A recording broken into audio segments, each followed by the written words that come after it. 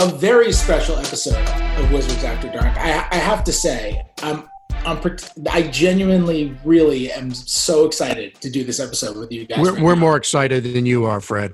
Wow. I'm just excited to see two other people besides my wife. So that was Steve Buck Hansen, Phil Chenier. We got both of them on a Zoom call right now. I'm looking right at him. Buck and I have the same microphone, which I think validates me as a broadcaster completely. Clearly. I think I'm already here. I'm really excited to have you guys on the pod. Thanks so much for coming, guys. This is great. Thank you. It's nice to talk to somebody that, is credible, that knows what they're talking about and is into the Wizards like we all are. And I know you're doing that, so that's good. Well, credible. We'll play loose with the definition of credible. How you guys doing? Like, Phil, what are you doing with your life right now? I'm like everybody else, on hold, trying to maintain some sense of contact with friends and relatives by phone and FaceTime.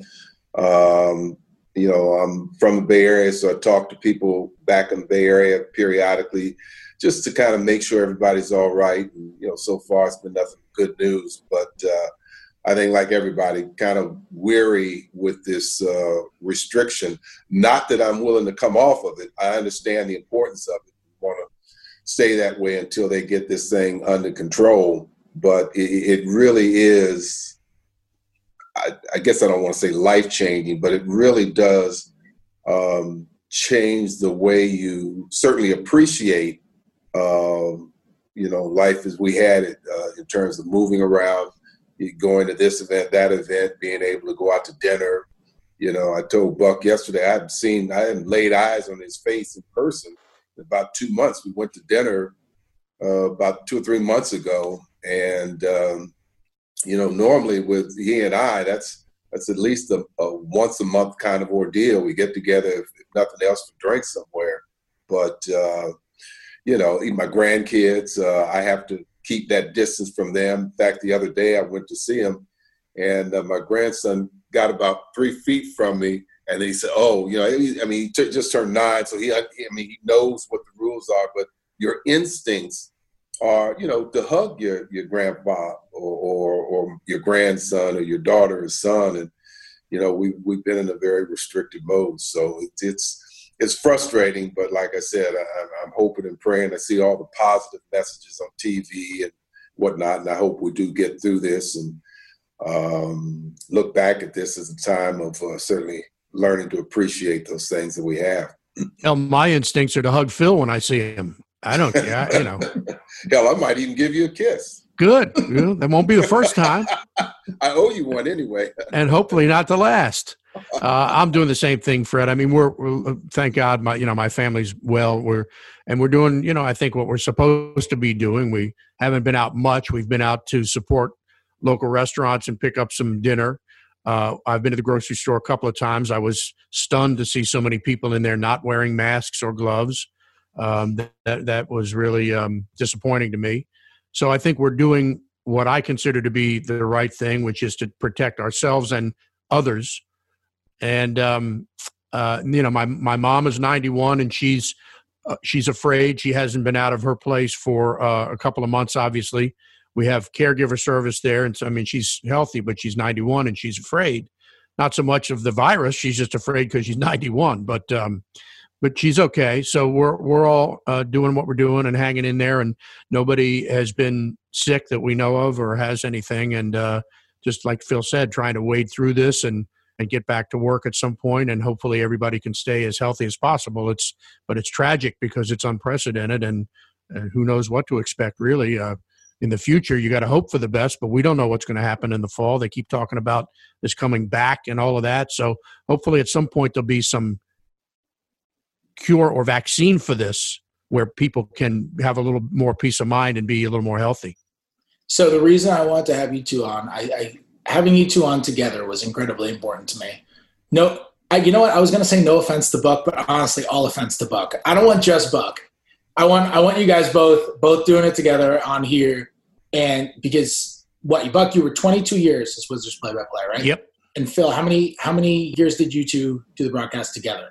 We did 20. about 19, 20? No, 20 years together. 20 years. So you guys, my last 2 years with Kara and 20 years with Phil, and Phil's been did it for 33 years.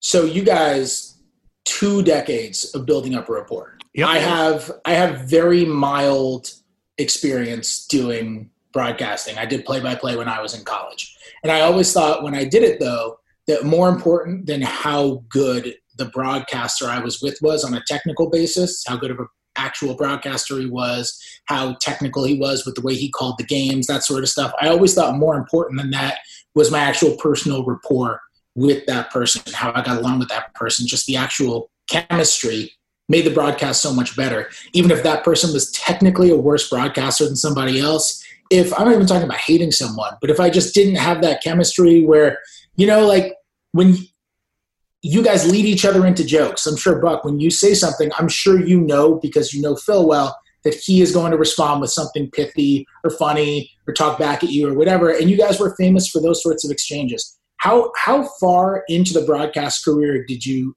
realize when you guys were in the booth, like, oh, like we got something here. This is good.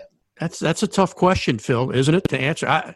We were talking about this yesterday, but before Buck came on full time, he came on and he replaced Mel Proctor, especially when Mel was doing baseball. He was doing Orioles and the Bullets.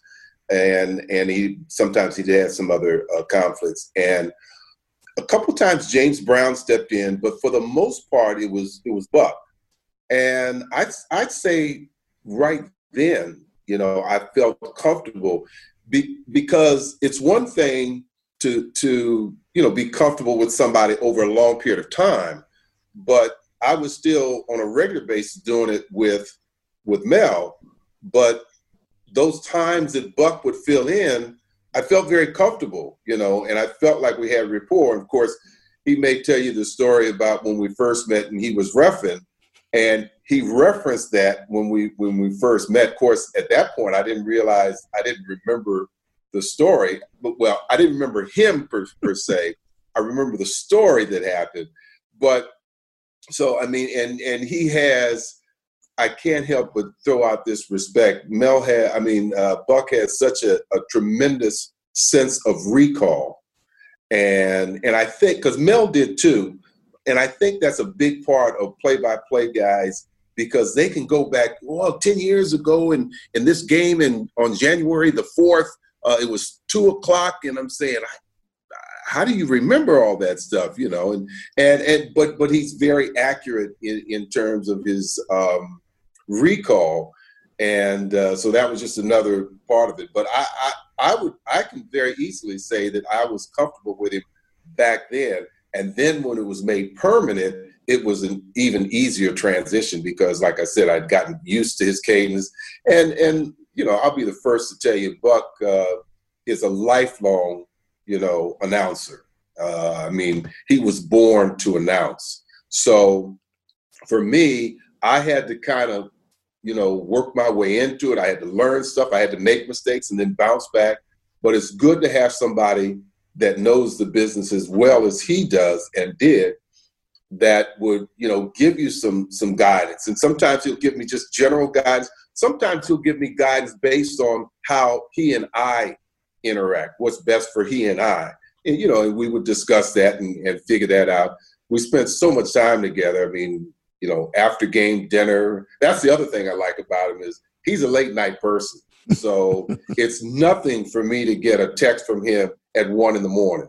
because he knows early. I'm probably up, and I know he's up. Yeah, 1 is early. To what Phil said, and to what you mentioned, Fred, also, there's a mixture of both. Not only the rapport you have with somebody else, but it does help. And I've done a number of sports and had a number of partners in different venues and play-by-play. It does matter whether you're with a professional broadcaster.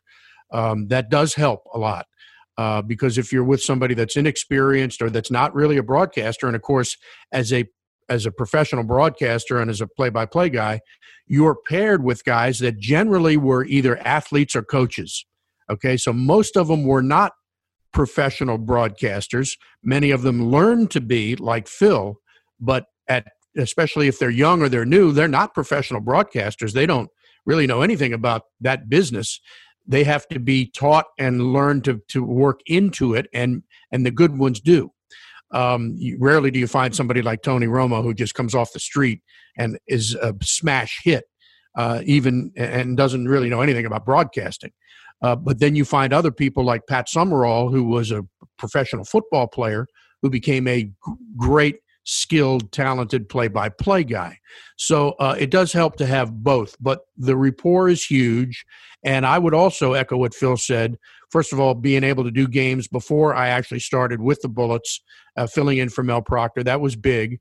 But Phil is so easygoing to work with that it's easy to do games with him. And the more we did games, the more we understood each other's cadence, not to step on each other, things like that. I had to tell him a couple of times about stepping on my last second calls, because that's a pet peeve. That's a pet peeve of mine. When I listen to a game, and you never hear it. This is interesting, Fred. You never hear this on television. You never hear the color guy screaming over the play-by-play guy. The only time you hear that is on the radio, and it's generally in a local broadcast, like a local college team or a local pro team. Okay, so back in the day, you might have heard Sonny Jurgensen yelp over a Frank Herzog call of a Redskin touchdown, and I always had a pet peeve about that because, and that's the only place that you can get away with it. You won't hear that on a network broadcast. You'll never hear Chris Collinsworth scream over an Al Michael call at the end of a game. You won't hear it because the color guy knows not to do that. It doesn't sound good. There's nothing worse than having two guys talking over one another. That's the worst thing you can have. It's a no-win for everybody because you can't understand either one, and it just ruins the play-by-play guy's call. And I know that all of my colleagues feel the same way about this. So there were a couple times because Phil was so excited, he's screaming and yelling. I just had to say, hey, listen, let me make the call at the end. And this goes for really any call during a game. Let me make the call, and then I'll shut up, and you can talk for as long as you want, especially on TV. It's not like you got to get back to the action. People are watching the game. So let me make the call, then you can have it, and you talk for as long as you want. And once we all understood that, then it was just natural. And then the other thing that enters into it, Fred, is genuine friendship. When you do what we did for 20 years, you live with somebody basically for 6 months out of the year. I saw more of Phil than I did my family. And they become your family. I mean, like he said. And me and him, were tight. I mean, we hung out together during games or during road trips when sometimes we didn't even hang out with Dave Johnson or Glenn Consor, who were our counterparts and our colleagues. Sometimes they do their own thing, but Phil and I always did our own thing. And a lot of times with our other guys, our producer, Rich Wolf, our director, Chris Crane, our graphic guy, David Duvall or Matt Mastracci, or whoever it happened to be, we sometimes we would all go out to dinner. But if those guys weren't going out, me and Phil always went out together.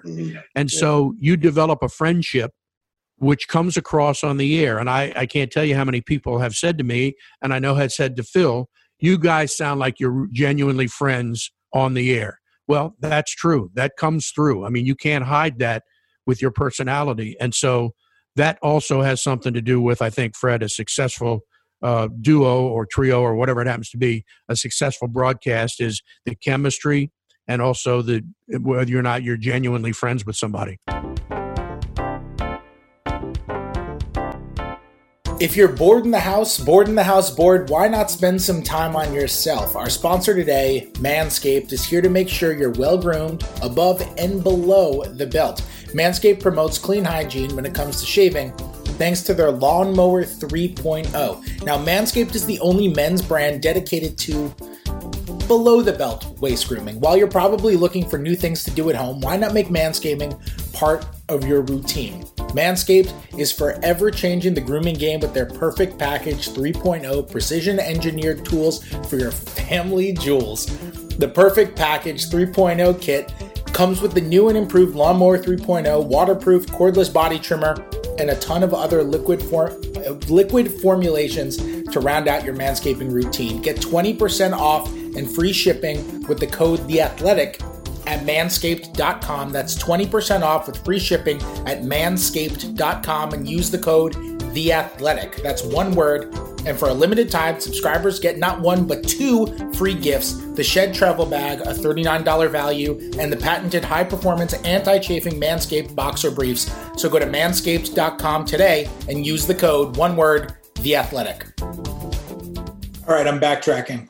I need to know the answer to this question because I don't right now, and I feel like my life is lacking for it. Buck, what's the referee story? Yeah, you need to know the story. You have to tell the story. Yeah, Phil cringes every time that we tell the story. Oh yeah, but I'm gonna watch Phil's face right now and just wait for the cringe. Yeah, you need to know the story. And Phil will sometimes deny this only because his memory won't take him back that far. But I stimulate the memory. This is back in the early 70s, like 73.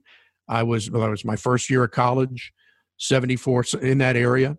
And I was a referee back then. I refereed in a couple of leagues down in Harrisonburg. I refereed in something called the Shenandoah Valley Officials Association with George Tolliver, who you know in a couple of ways. He was an NBA referee for a long time, and his daughter is Christy Tolliver.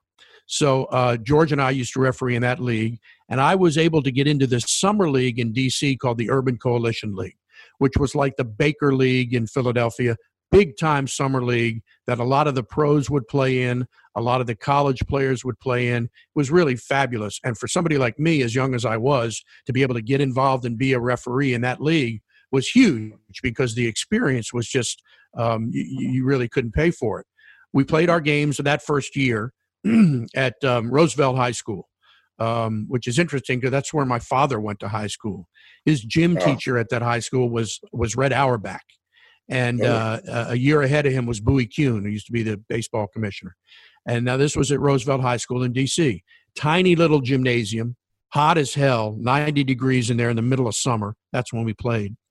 So I'm refereeing, and the Bullets had a team in that league that Phil that played on, which was, it was unbelievable. The crowds, the place only held about, I don't know what, 1,000 people, Phil? I don't think even that many. It's a high school gym. A tiny high school gym. Yeah, with like a set of bleachers that was like 6 bleachers high.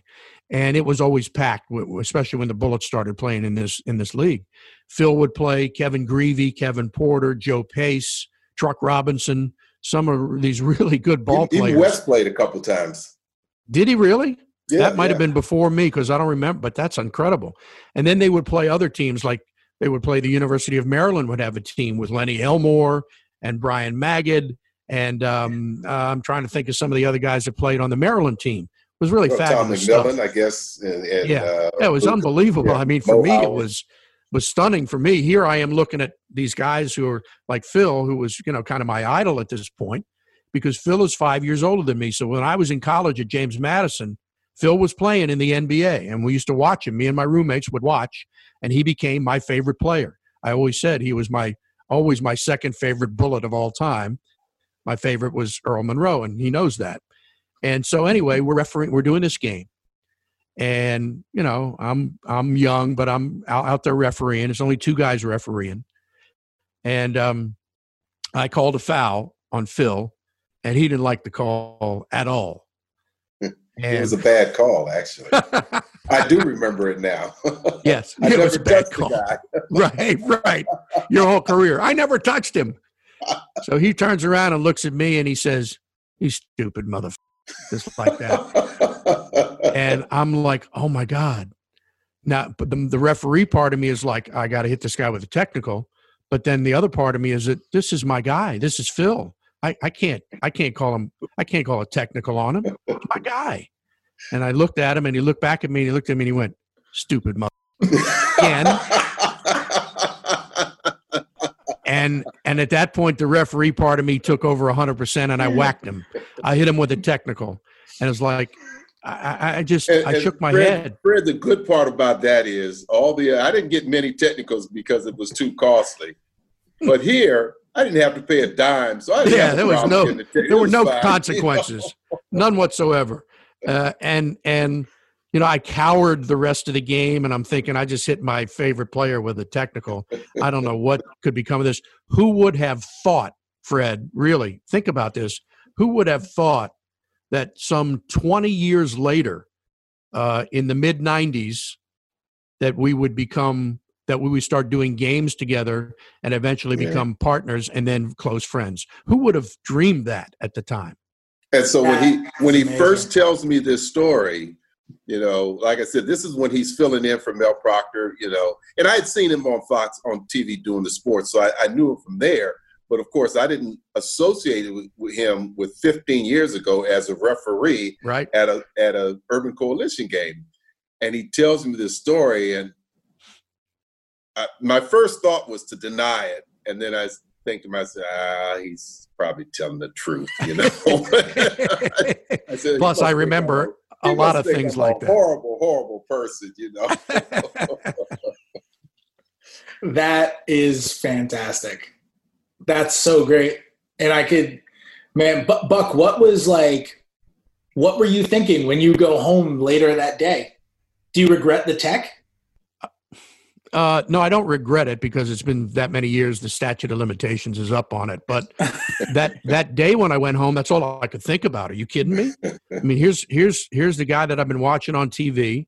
I'm not even meeting him. I'm refereeing in a game that he's playing in for the first time. I don't know him from Adam, but I love him because he's a great player, and I've been watching him. And then I got to hit him with a technical. It's like, this is the worst thing that could humanly happen to me. And I just, who knows? And I never thought, I didn't realize, that, like he said, that I would meet him again and become partners with him. And it was almost as if the very first time that we did a game together, I wanted to say to him, I'm sorry for what I did. I apologize. And it's funny because to apologize and acknowledge your mistake, right? Yeah, well, I could have done that. And in the same, ironically enough, it might have been the same game. It might have been the same game because the Bullets were playing the University of Maryland. I was refereeing the game with Glenn Harris. And at the end of the game, Fred, the Bullets were down by a point. And I called a foul on Lenny Elmore, and it sent Truck Robinson to the free throw line. He made 2 free throws, and the Bullets won the game. And Len Elmore chased me around the gymnasium. I had to run behind the scorer's table. He was chasing me for making the call. And now I did a Georgetown game with Len on February 19th, I think, this past season. We did a game for Fox. And he remembered exactly what happened. And he shook his head when I brought it up. He said, I didn't think you were going to bring that up. I said, are you kidding me? Every time I see you, I think of that. Did he realize? Oh, yeah, he knew. Okay. Hell yeah. Yeah. And he knew. And I said, Lenny, I can't ever look at you and not think of that. So in probably the same game, I had to whack Phil Chenier and then call a foul on Lenny Elmore, who chased me around the gymnasium. You just got off to a bad start with us players. I did. I was clearly I should not have gone on to pursue the referee career. I'm only glad that Earl wasn't there so you couldn't throw him out of a game. Forget it, dude. I would never call a technical on Earl. That was not going to happen. I would have swallowed the whistle. So one quick story. We're up in Canada, in not Toronto. What was the other place? Not Vancouver. What was the team? Yeah, Vancouver. Oh yeah, Vancouver. Yeah. Yeah. So this was a game. For some reason, we were on the road with the team, but we weren't televising the game. I don't know if it was a nationally televised game or whatever. So we're sitting behind the basket, but on the floor there, and it's not a lot of people there. So, you can hear a lot of stuff. So, and, Buck is a passionate person, period. He's a passionate announcer, but he's also a passionate fan. So, if he sees something going wrong against his team, and there was a call that was made by I'm trying to official. I would have to look at an old list because he's since retired, but if I saw the list, I'd remember who it was. wasn't Lenny Wirtz, was it? No, Lenny Wirtz was way back. Okay. We used to call him the irreducible Lenny Wirtz because he was about 5'1". Yeah. Anyway, so we're sitting there, and they make a call that goes against the Bullets. And I mean, Buck is just letting this guy have it. And it was kind of in play because the guy, the ref kind of looked over there to see where it was coming from. And I guess he made a mental note. And they went down. When they came back, and there was, I don't know, it was a free throw, he walked over and he pointed at Buck. He said, "One more word out of you, and you're out of here." I said, "You're about to get us thrown out of a basketball game as fans. What is going on with you?" And the Bullets bench is over there, and they're all laughing and hollering. Yeah, I remember that like it was yesterday, and you're right. And I couldn't keep my mouth shut. And the guy walked right over and said, "One more word, and you're out of here." I think I might have said something like, "What the hell kind of call was that?" Yeah, I mean, it wasn't bad, but yeah. Yeah. And so he's right. I mean, we couldn't even sit around. But, when I was little and I would go to Bullets games when I was, not that little, but when I was 15 or 16 or even 17, I remember being at the Cap Center, and I remember getting on the referees. I would go down at halftime and scream at Jack Madden or Jake O'Donnell or somebody like that. And, that's when you could walk behind the press table with nobody stopping you. And I'd scream out right at them. And, I hope these guys never remembered who that kid was that was screaming at them. Yeah. That's a good story, Phil. I forgot that one. I'm perfectly happy hearing. My life is better having known both those stories right now. I think this is as good of a time as any to plug the fact that the reason that we're doing this podcast right now is because you guys we're recording this on Tuesday, but this is going to come out on Friday the 8th. So the day this comes out, you guys have a podcast that's coming out.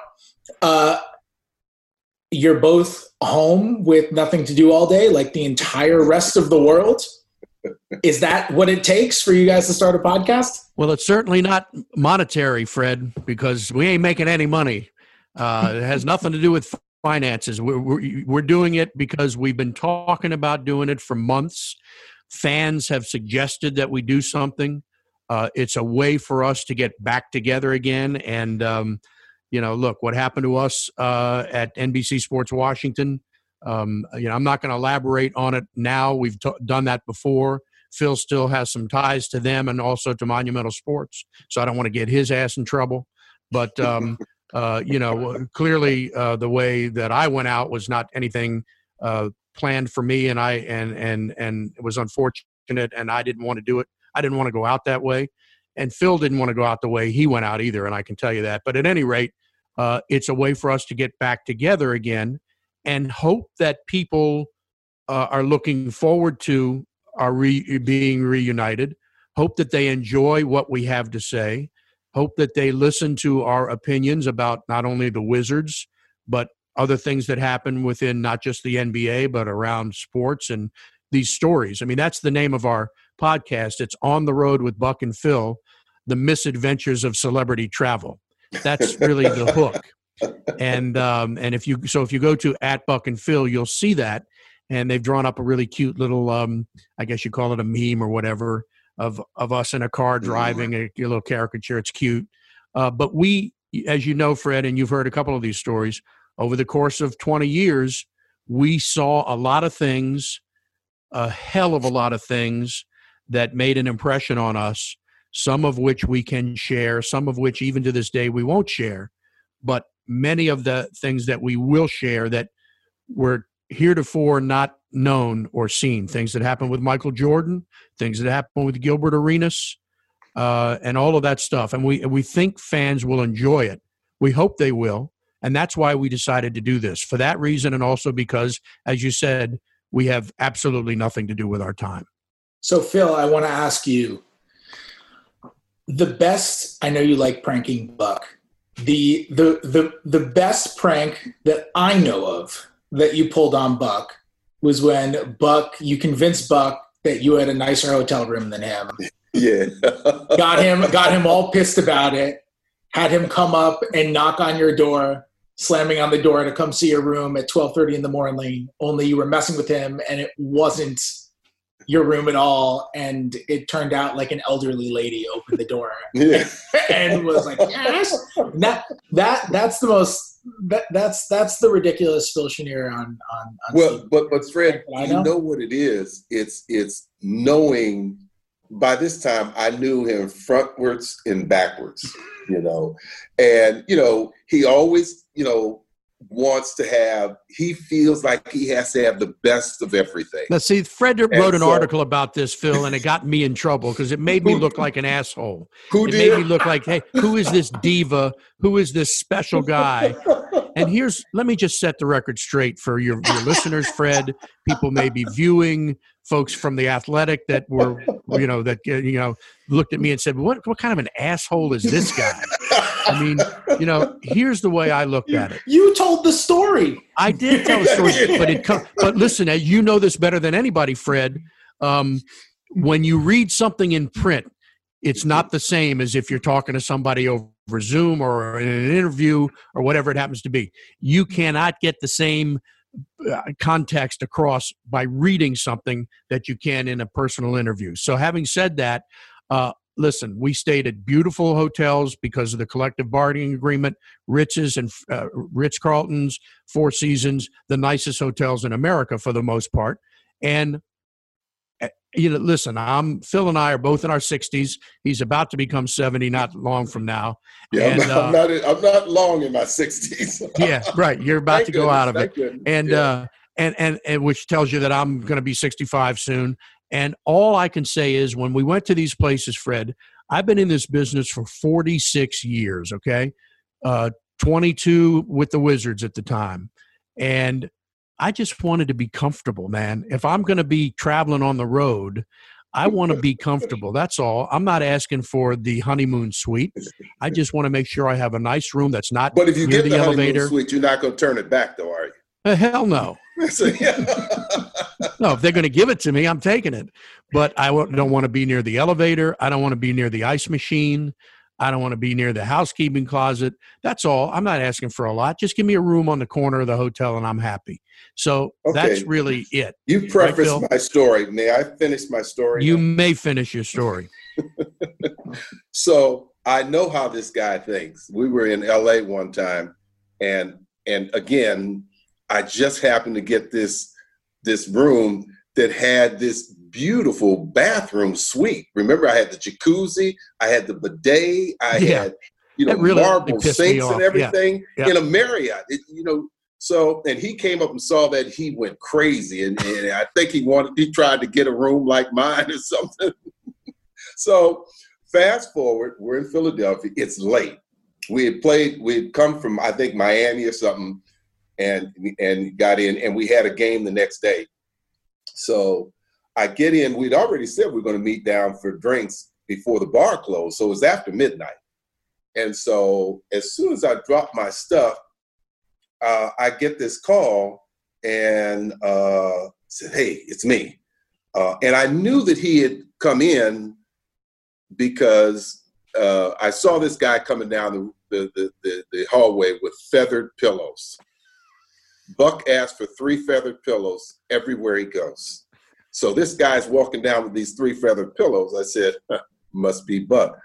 So I said, "Oh, is that for buck ants?" He said, "Yeah." I said, "That's me. Come on, follow me." And then he happened to be, the room that he was going to was right next to mine. So anyway, I get this call and Buck says, what's your room look like? And it was just a plain room. And I just said, "I got a suite, Buck." I said, "I've got a bar and, beautiful view outside the window. I'm looking all over Philadelphia and wow." He said, "Really? What room are you in?" I said, I was in, because we were on like the 4th floor. I said, instead of 420, I said, "I'm in 1020. I'm going to be," and so before I could even say anything, he's hung the phone up. Before I hang my phone up, I could hear his door closing behind him. And I said, "Well, you'll find out sooner or later." So I go downstairs and I'm with the guys and I tell them the story. I said, "Yeah, man, I got Buck this time." And all of a sudden, here comes Buck. I mean, fumes is coming out. He said, "You little motherfucker, you know what you did to me?" I said, "What?" He said, "I knocked on some woman's door and said some little old lady came and said, 'What?'" You know. So, and I didn't, you know, it just kind of happened that way, but it was a great get. I got him that time. Yeah, it was What's good. the best one I don't know about?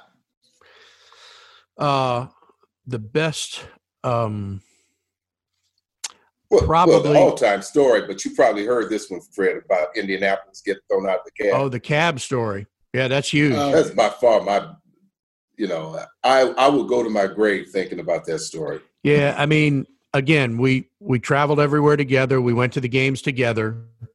We would normally take a cab to the game unless we could all get together with Glenn and Dave and take a Uber or something.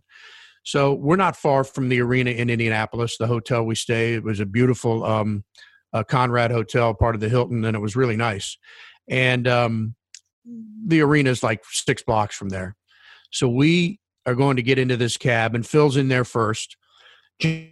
Generally, I was in the cab first and had to wait for Phil, but this time he was in there ahead of me.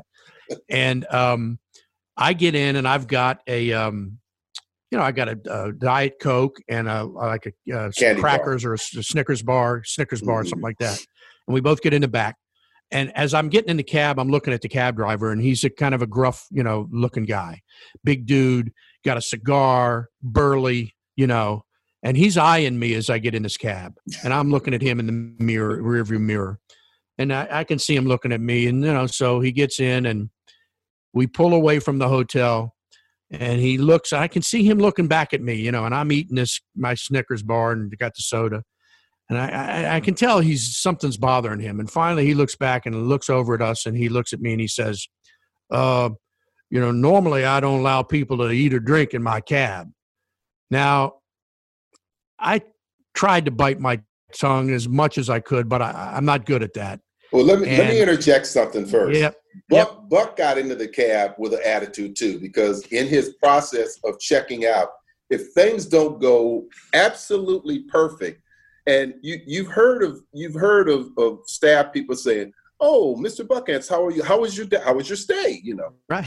It's a rhetorical question. They're not asking for you to analyze and evaluate the level of the hotel, but they don't want the real answer. Yeah. So Buck said, "Oh, this happened, that happened, and this happened," and then they had some charge on his bill. So that's why, because he's right. Normally he's in the cab before me, but now I'm in the cab waiting for him, and I can see it. Hands going all over the place, and he's, I said, "Oh, he's gonna come in." And then now I'm looking at this guy at the cab, who was kind of a redneck, So he, he's got the cigar and he's looking around, because I told him I got to wait for my partner, So he's got an attitude.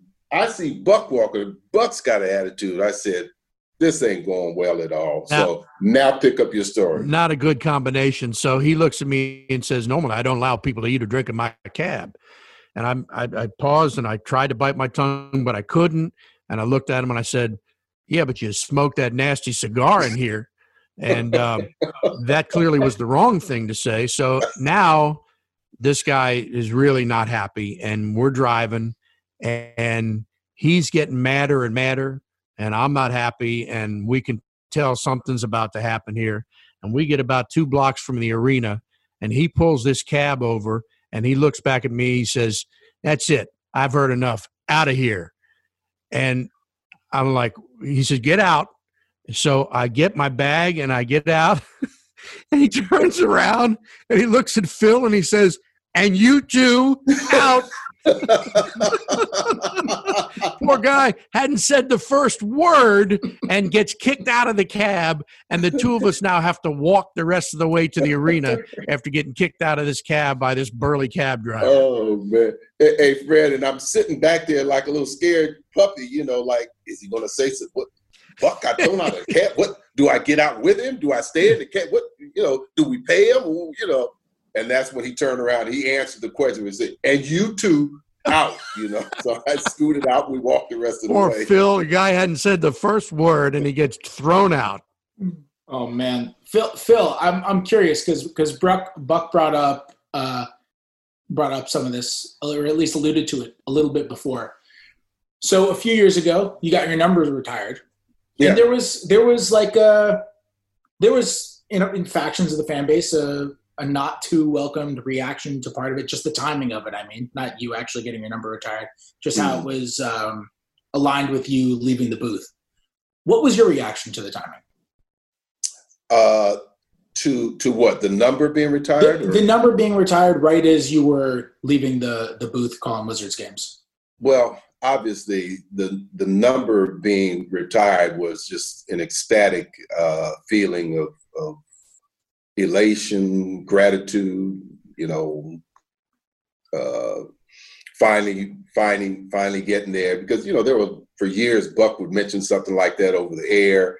We had our good friend Willie Davis who had made mention to that, but you never want to get your hopes up. You don't know how those things are decided or whatnot. So that was a great feeling. The idea that this was going to be my last year, obviously I wanted to do, I wanted to continue, but the decision was made that they wanted to, go in another direction and bring somebody else in, and that this was the time for them to make a change. So, it didn't sit well with me, but all things must come to an end. I mean, that's the kind of way I look at it, And so I was very fortunate from the standpoint that, this getting the jersey retired certainly took away a lot of the bitter taste of, this being my last year. Now I'm even getting confused. Was I still doing the games that year, or was that the following year? You were, because when we raised it to the rafters, you were standing. It's funny how you forget. No, it is actually, because I'm pretty sure that we were standing there looking up at it.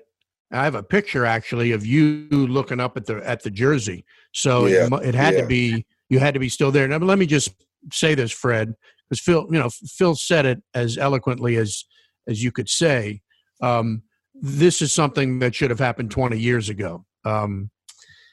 And the fact that it happened the year that it was announced that he was going to be his last year is a little more than coincidental. So I know what you're getting at, Fred, and I can clear that up for you and just say that, that was done to make Phil's exit a little more palatable by everybody, and especially by the organization. Okay. Like I said, should have been done 20 years ago. Now, that's not an easy thing to do, and I can understand how owners have to think about it for a while and what have you. But the four players that were up there ahead of him were all his teammates, and he clearly should have been up there with them, and now is up there with them. But again, the fact that they waited that long to do it, and they did it the year that they said that it was going to be his last, that didn't sit well with me. I know it didn't sit well with Phil. He won't sit there and tell you that, but and it was difficult to hide from a lot of people. They were like, "Hey, man, come on, you're just doing this because you're letting the guy go." So that's unfortunate. And but the fact that he's up there now, and it was a great thrill for all of us. I'll tell you what, I'm blessed, because when we retired Earl Monroe's jersey, they allowed me to do that ceremony as well. And we did it live on TV as well as obviously right there in the arena. And I have the pictures of it right here in my office. And that was huge for me. I mean, that was one of the most exciting days of my career, was to be able to be on the floor with Earl Monroe and watch that number 10 orange Bullets jersey get taken up to the rafter. Mm-hmm. And then when I got to do the same thing for Phil, they let me sort of host that ceremony. That was just as big, if not bigger. So the fact that I got to do that for both of my favorite players of all time, man, I feel blessed to do it, no matter when it happened. And, again, it's water under the bridge. Phil's jersey is up there where it belongs right now. And it is what it is, however it was done. But the fact that it was done, good. And he deserves to be up there. Buck, you have a favorite dagger call or top 3 or top 5 dagger calls? Yeah, I do. And I think Phil and I's call are the same one. And in fact, I just saw somebody tweeted a picture not long ago, and I have it. I saved the picture. It is Game 5 of the series against the Bulls in Chicago when Gilbert Arenas hits the game-winning dagger. I mean, there has never been a more dramatic call, in my opinion or estimation, for us than that call, because of all of the things involved. It was a huge game. It was in Chicago in a tremendously hostile environment. We had been up, and then we went down. In a couple of instances, we were behind. And the fact that he hit this shot over Kirk Heinrich and who else was it? Noah, Tyson maybe? Tyson Chandler was coming out, Yeah, and if you look at the picture, his form is so perfect. He's leaning back, his elbow's perfect. Got Heinrich reached out right in his face. You can tell that his shot is going to have to go over both these guys. And when it went in, I screamed dagger, Phil screamed something, and then I remember saying something like Gilbert Arenas has just sucked the life out of the fans here in their own arena, something like that. It was pretty apropos, and it came off the top of my head. I don't know how, but it did. And it was to me, that was the most dramatic thing, because when you do something on the road like that in a playoff game in Chicago, okay, that's you could name like on one hand 5 arenas that would be that dramatic. Chicago, obviously, Boston, maybe Staples Center. I don't know. There aren't many. Chicago is right up there at the top of the list. Hey, Buck, and if you think about it, if you stop and think about it, that was the beginning of Agent Zero, because from that point on, the following year, that was in the playoffs. The other thing about that is that got us into the second round of the playoffs, and we hadn't done that since I played, actually. And so it was really exciting for the organization. But Gilbert hit that shot just like he knew exactly what he was doing. Yep. And it was cool and calm. And the following year was the year that he started hitting all of those game winners, remember? And, sure, and again, absolutely. I think that was the beginning of that whole image of him being Agent Zero. Yeah, and there were a lot of dagger calls that following year, Fred, and there were obviously many, several of them with Bradley Beal or John Wall, but never as dramatic or critical as that Gilbert shot. That's something I'll always think about. That will go down in my mind as the best dagger call I ever made. How conscious are you in the moment of? I mean, I imagine you're a broadcaster for such a long time. You've been one for Lord knows how many decades. How conscious are you in the moment of, all right, this is obviously a huge moment. This call needs to do the moment justice because people are going to be looking at this or thinking about this or writing about this or whatever it ends up being for a long time. There's so many great sports moments.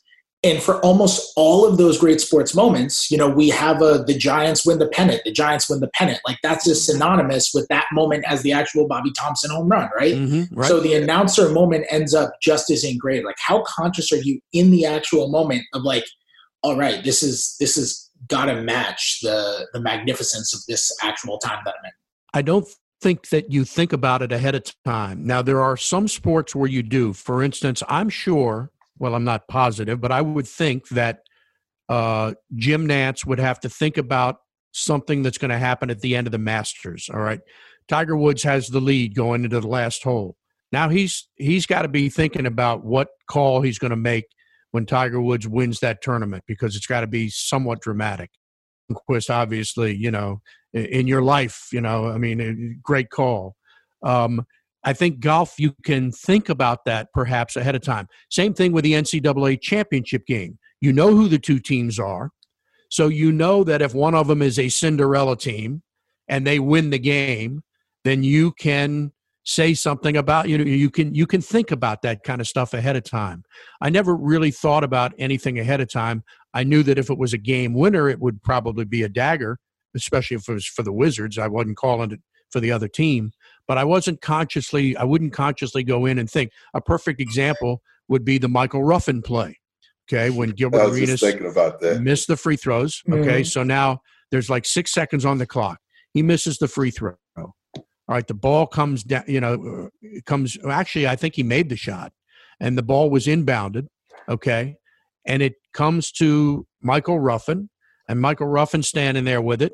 And the next thing you know, he throws it way up into the air, and it's caught by Morris Peterson, and Mo Pete just flails away at the basket, and the damn thing goes in. And all I can think to myself is that it's not possible that this happened in that span of time, okay? That's what I was thinking. I'm thinking 6 seconds. This had to take way more than 6 seconds. And that thing went in, and all I could think about was what I screamed out at the time, which was not possible. It's not possible. And that's all I could think about, and that went on to be, a pretty big call. Great so call. I wasn't thinking about that ahead of time. I don't think most announcers are. You can formulate something if you want to, but for the most part, especially if you have a signature call, you're not thinking about it as the game is happening. What you're thinking about is the situation, and you want to make sure you have that right. So now you got 2.8 seconds on the clock. So-and-so is going to inbound the ball. No timeouts remaining. You have all of these things in your head so that you can convey that to the audience so that you've set up the play properly so that once the ball comes inbound, then the play takes its course. So I don't think about stuff ahead of time. Luckily, sometimes it comes out right. Sometimes you flub it and it doesn't come out right. But hopefully, if it's a big game at the right moment, it's done well. I always enjoy the really, really good play-by-play calls that are short and simple, but have something a little bit off or different about them. Like sure. I was thinking about the other day because the Michael Ruffin thing came across my timeline on Twitter, as it does like once every 2 weeks. And I was thinking about it the other day because the call is not possible. And I feel like the reason that call sticks with people is because if you're just speaking in just normal vernacular conversation, you would say impossible. And I was wondering, I wonder if that call would have the same reaction if you said impossible instead of not possible.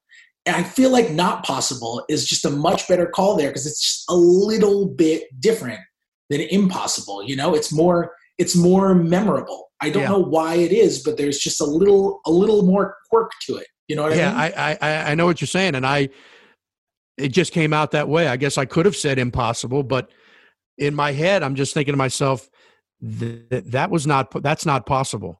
And that's how it came out. So yeah, you're right. I agree with you. I like Vern Lundquist's call, at the Masters, when he says in your life.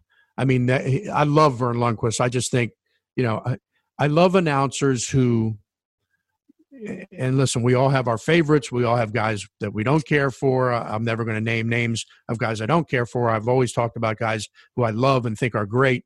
I like guys who aren't enamored with their own voice. There's too many guys that are just so enamored with their own voice that you lose sight of what they're doing.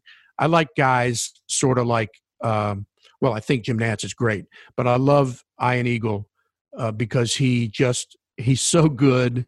He's sharp. He's got a little bit of humor and wit to him. If you know him, he's very funny. And he just calls a really good game without letting other things get in the way. Al Michaels is the same way. There's nobody better than Al Michaels. He's the best there is. So that's sort of my criteria. And there's some guys who are screaming and yelling all the time.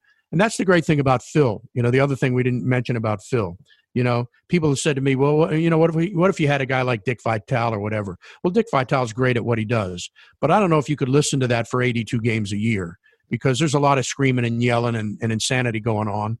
And that's a lot for 82 games. When you do a local team's broadcast and you do 82 games or more, because you got preseason and playoffs, you got to be comfortable with somebody. And Phil is not the quintessential screaming and yelling and hollering color commentator. He's very well thought. His voice is great. Very calm and collected, and until it's time to start screaming. Which is fine. But so he calls you a motherfucker in the middle of the court. Yeah, well, luckily, he never did that on the air, or our careers would have ended a lot sooner. Yeah, a lot sooner. But he was a kind of guy that you felt comfortable with, listening to for 82 games, because you don't want somebody that's screaming and yelling. I don't think I could have taken that as a broadcaster, as a partner, a play-by-play guy. So it was very easy. I always felt our broadcasts were easy to listen to because he just was so smooth and easy to listen to and smart and all of that stuff. Anything you guys want to add? So the podcast is On the Road with Buck and Phil. It debuts on and Friday, I'm told, May 8th. You know more about this than we do, Fred, because we don't know anything about it. But I'm told that it will be available on Apple. It will be on, I guess, Spotify, on maybe SoundCloud. I don't know. Tell us how it works, Fred. Please. It's up to you guys. So for me, I'm available. I think I'm available everywhere. I don't know. I got a producer on this call. Andrew, you want to come in and tell people how the podcast works? I just talk, and then Andrew took the rest of the day off, Fred. Yeah. That's where your producer is. It gets posted on the internet. Yeah, you're available anywhere podcasts are posted. Yeah. So I'm told that they have cleared this with Apple and what other outlets there are. And I guess ours will drop the same time yours will, Fred, or the same day anyway. And, we're looking forward to it. Now, we'll say this for anybody that will be listening to our podcast. Our first guest was David Falk, who's been making the rounds. He's like the local rock star now. And he was on with us. He was on with us for about an hour and 15 minutes. I mean, if you know David, he'll go forever. And he does, and he had some fascinating things to say. However, having said that, we've had to split his interview up and running it in two parts. We're running it in our first podcast, and then we're running it again the following Friday because it was too long. Plus, Phil and I talked about a lot of other things. So we had to split them up. So if anybody is watching that and they're wondering, well, why didn't he talk about this or why didn't he talk about that? You will hear that in the second podcast, which will be a week from Friday. Great. And you can check that out, I guess, anywhere where podcasts are. You got it on Apple Podcasts. At least check it out there. Subscribe to Wizards After Dark. You can, if you're just randomly listening to this episode, you can subscribe, I guess, as you just heard, anywhere. You can go on iTunes and leave a review. That always really helps. Give 5 stars. Give 5 stars to On the Road with Buck and Phil, too, while you're at it. Thank you. Nice to have some new Wizards podcasts in the group. I guess we're competitors now. I really shouldn't be having you on the podcast at all. Should be slandering you on the air. Nobody listen to this thing. These guys are hacks. What do they know? How about we do it this way? Listen to both of them. Listen to Fred's and listen to ours.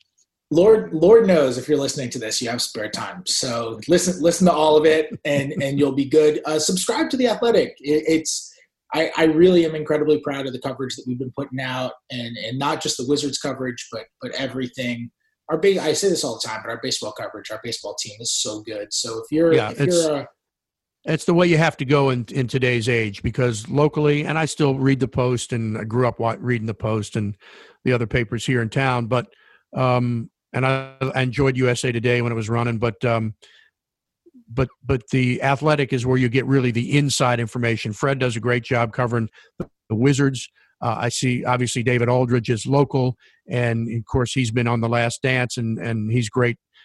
So many of the folks are local. You think about it, Will Bond and obviously DA, and then there's just so many other guys. We have this area, Fred. I know you're a New Yorker, but you think about the people that have come out of this area, both local broadcasters who have reached a high level, and obviously national broadcasters like James Brown and Mike Patrick and Tony Roberts and Kevin Kiley and Tim Brandt. I mean, I could go on and on and on about the local Gus Johnson, even though he's from Detroit, he worked with us at Channel 5. And I could go on and talk about all these great national broadcasters who came out of D.C. We've had a lot of them. It's a rich area for broadcast talent. Well, I've thought about it a lot because there have been so many great Wizards beat writers. Like I'm following in the footsteps of like David Aldridge and Michael Lee, and Rachel Nichols was in Steve Weish in the NBA. Yeah, I mean, there are incredible Dave Dupree. Amazing Wizards beat writers. And yeah, it's like it's like, man, it's like how I feel because I'm a Yankees fan. So I imagine you sign with the Yankees and you get there and you're like, well, I guess I'm not going to be top 5 in the history of this franchise. Yeah, and it's like that's how you feel getting here. It's like, well, okay, good luck catching David Aldridge. Yeah, no, that's a good point because even if you just think about the writers at the Post and even the other papers here, guys like Tom Lavero and those guys, but you look at all the guys who came through the Post. And many of them now have reached national status. The obvious ones are Kornheiser and Wilbon. And Tony years ago just wrote in the style section, and he was so good that they wanted him all over the place. And you wanted to read these guys. And then you had all these other writers that came through the Post that were just, Tom Boswell. I mean, come on, there's not a better baseball writer in America. And the list goes on and on and on for the writers that came out of the Post. And then the other writers that we know that we had here, Rudy Martzke at USA Today. And I mentioned Lavero and Len Shapiro. I mean, all of these guys, man, they're just – this area just really – we're blessed to have so many great writers and so many great announcers. Yeah, and if you want to subscribe to The Athletic, if you listen to this podcast but you're not an Athletic subscriber and you want to sign up, we're doing a 90-day free trial. You can go to any of my stories, just like head to Twitter, and you can click on a story that I have out there, click on the link, and you'll be able to sign up very easily for a 90-day free trial there. So that's 3 months of free sports coverage that you don't have to put a dime on the line for in order to get don't any read of the that. Story that Fred wrote about me because you think I'm an asshole, and I'm really not. I like to be comfortable. Did I try to get us at a couple of restaurants to get us seated when we didn't have a reservation? Yeah, but anybody would do that. You tell me some person that's never handed a maitre d'. That's another story. You tell me some person that's never handed a maitre d' $10 to help them out. Okay, then that's basically what we did. So come on, give me a break. Well, you can read that story and more if you sign up. If you want to sign up for 40% off on an annual subscription, you can go to theathletic.com/wizards-after-dark. Again, that's theathletic.com/wizards-after-dark. And it gets you 40% off on an annual subscription, which comes out to comes out to $36 for the full year. So I think it's a great investment. Guys, this was awesome. Thanks so much for taking the time. Thanks so much for coming on. I'll be back with another episode next week. I'll talk to you guys then.